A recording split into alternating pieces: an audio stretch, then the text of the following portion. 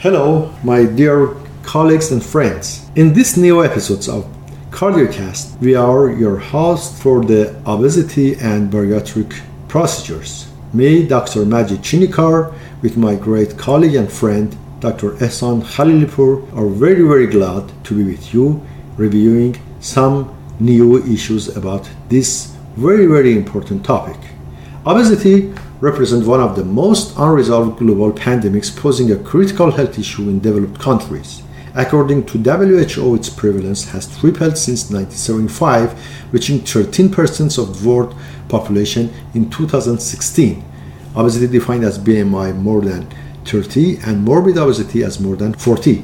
Numerous comorbidities like major stroke, acute myocardial infarction, hypertension, type 2 diabetes, hyperlipidemia, and obstructive sleep apnea, and all-cause mortality are strongly associated with this disease. The cornerstone of obesity treatment is represented by behavioral modification, diet and physical exercise, but ideally in a highly motivated patient that should be followed by a multidisciplinary team of healthcare professionals. The success rate is something like 5 to 10%, but long-term efficacy of all behavioral therapies is limited. For this reason, and for those groups that are unable to reach these goals, few drugs are available like Xenical or Orlistat that inhibits gastric and pancreatic lipases, preventing TG hydrolysis and resulting decreased absorption of dietary fats. Phentermine and topiramate named Kessima, that CNS stimulants and anorexiants. Also the naltrexone bupropion combination, name of Conrave, and antidepressant and dopamine reuptake inhibitors. And lastly, for the semaglutide or liraglutide, Victoza and Saxenda, that using diabetes, the group of glucagon-like receptor agonists that anti-diabetics, and they are counteracting the effect of the glucagon and delaying the gastric emptying, inducing the satiety and controlling the blood sugar. All these drugs also are available as adjuvant therapy, but in general had side effect, usually dose dependent, limited adherence, and suboptimal outcome in obtaining the goal of weight reduction. So after all of that, we focusing on the bariatric surgery, the mostly efficient way to control the weight in this group of patients, and we know that the Roux-en-Y gastric bypass is the most efficient way.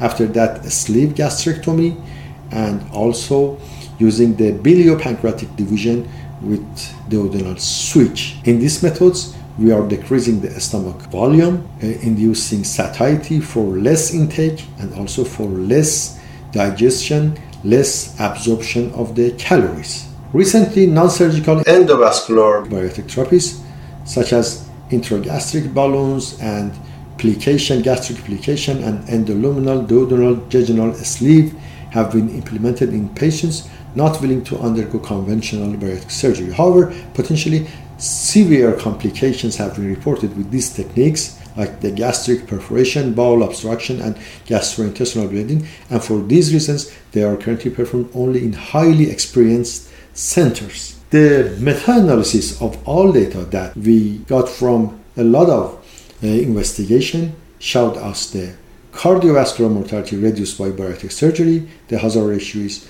0.59, 41% risk reduction. For the heart failure hospitalization, 0.50, 50% risk reduction. For acute myocardial infarction, the hazard ratio is 0.58, it means 42% risk reduction. And for the stroke, the hazard ratio is 0.64, means 36% risk reduction, with all p-values significant. But for the incidence of AF, although that the risk is reduced with bariatric surgery, but it's not positive for the p-value, and the hazard ratio is something 0.82%. After all of this review, that is a very short and abstract version of our collecting data for the bariatric procedures, I'd like to focus on the new endoscopic bariatric surgery, that is some domain that we are interested in that, and show some promising results. We know that the stomach has a neurohumoral role in hunger regulation through ghrelin.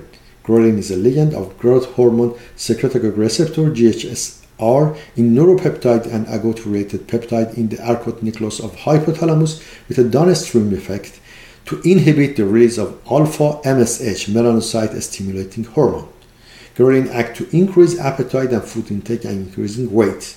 Practically, the plasma level of ghrelin rises sharply shortly before meals with correlation with the hunger sensation that occurs before consuming food, and conversely falls immediately after eating, which correlates with the sense of satiety. In addition, ghrelin downregulates anorexigenic hormone receptor for PYY, GLP-1, and cholecystokinin and reduces the sensitivity of gastric distension by selectively inhibition of gastric subpopulation of mechanically sensitive vagal afferent nerves. The gastric fundus is the main source of ghrelin and supplied with left gastric artery, sometimes left gastroepiploic artery.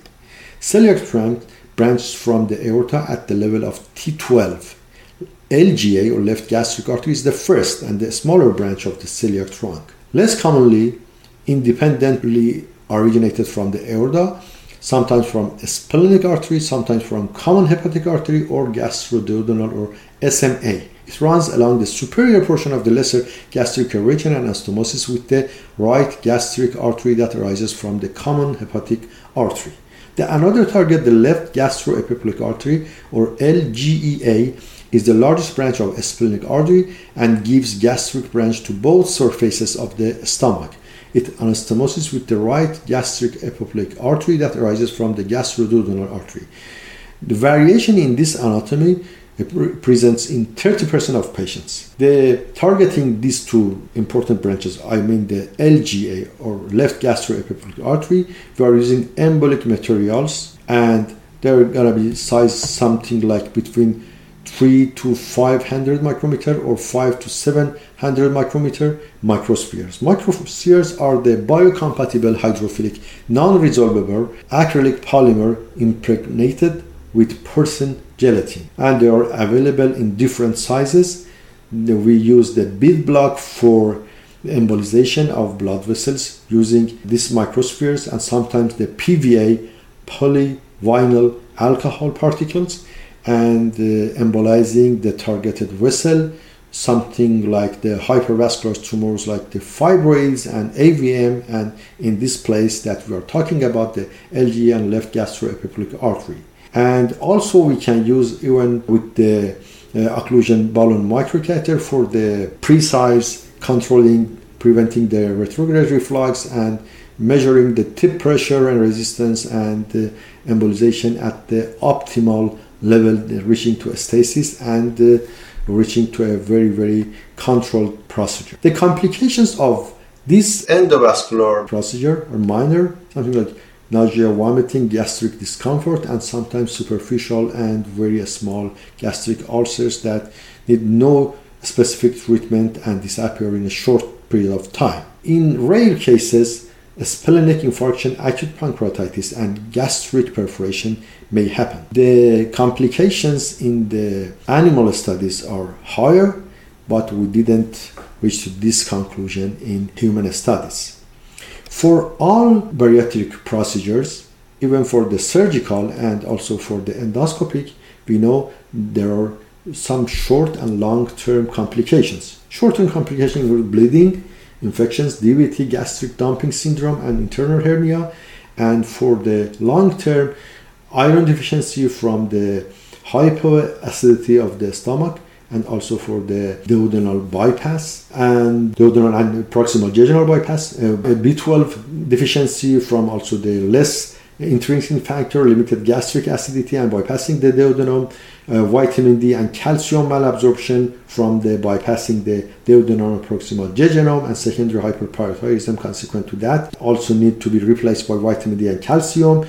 Poor protein digestion and absorption secondary to altered biliary and pancreatic function that lead to protein malnutrition, and we are going to check the albumin level to control this, and also controlling all the fat soluble vitamins like vitamin A, vitamin K, and vitamin E. This endoscopic procedure are promising with the less burden, less complication, and controlled fashion for controlling some sort of the hormonal and neurohormonal regulation that might be efficient in a way similar to the surgical bariatric surgery.